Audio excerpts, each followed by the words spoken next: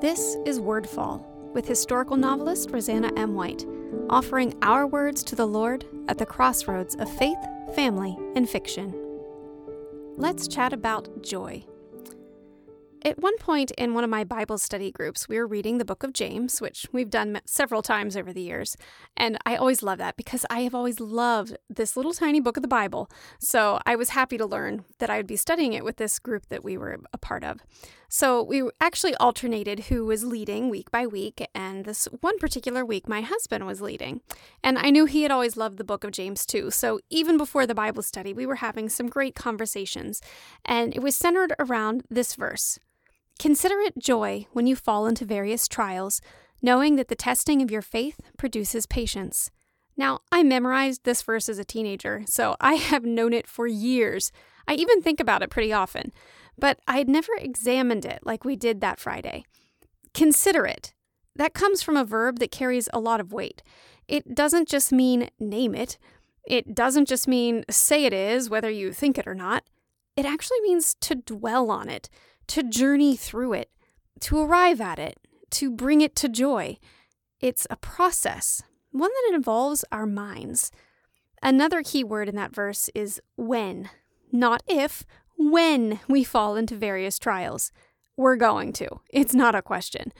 In this world, trouble and sorrow find us no matter whether we are wicked or righteous. On a side note, I'd also been reading the book of Job, and the commentators were actually talking about how Job's assertion that a good man could suffer like he was actually flew in the face of the wisdom doctrine of the day. At any rate, these combined in my mind to bring up another point in our discussion. When one of our friends related how someone had just that day asked basically, but why? Why do bad things happen to good people? It's an age-old question. As a matter of fact, it is such an age-old question that I actually kind of stopped thinking people were thinking it. I just figured everyone has thought through this one, right? But obviously not. It still bothers people. So it was pretty silly of me to think that it had just gone away because I had already thought it through. Because yes, we always ask why. We always ask what we did to deserve a bad turn.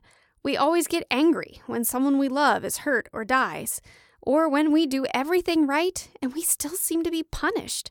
When we lose our jobs. When we suffer injury or illness. When. But something hit me while we were talking about that. Not a new thought, I'm sure, but it still struck me. How are we defined, if not by how we react to those trials? What makes us who we are, if not whether we stand or fall in the face of adversity? It isn't about bad things happening to good people. Bad things happen to everyone. It's about how we respond to them. That's what makes us good or bad. See, life isn't about being happy. It's part of it, and obviously a part we love. But joy is something more. Joy is not about circumstances. If it was, then James would not be able to tell us to consider trouble and trials a joy. That would just be insensible. Joy is that something deeper we can arrive at. It's that knowing that even when we don't feel it, God is good. That even when we're in the valley, the mountaintop is there, waiting. That even through the pain, there's someone holding us and loving us. Joy is finding the beauty in the clouds of an approaching storm. Joy is knowing that when something is yanked out from under you, it's because God has a different plan. Joy is in the journey of trusting Him. That long road where you learn so much. Joy is in looking back and realizing that if that terrible thing hadn't happened, you wouldn't be who you are today. Joy is in trusting that day will come, even when you're still in the terrible thing. Joy isn't easy. It isn't supposed to be. But the things worth fighting for are just that, worth fighting for. We need to fight for our joy. We need to stop focusing on the things this instant gratification world tell us will make us happy and start focusing on what will make us better, on what will make us stronger, on what will make us raise our hands and praise Him through the storm.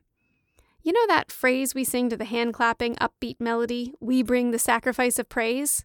Well, it really is a sacrifice. That means it's hard. It's rough. It's supposed to hurt.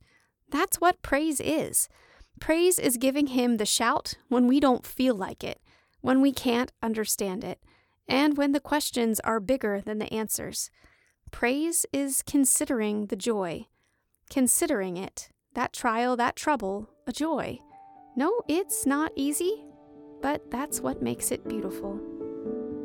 Check out RosannaMWhite.com for information about me or my books and to subscribe to my newsletter. This episode of Wordfall is brought to you by the Tea Party Book Club. Books, tea, great conversation, all from the convenience of your own home. To see what this month's book is and to reserve a seat, go to RosannaMWhite.com and click the Tea Party Book Club tab or follow the link in the show notes. Wordfall is a proud part of the Whitefire Podcast Network.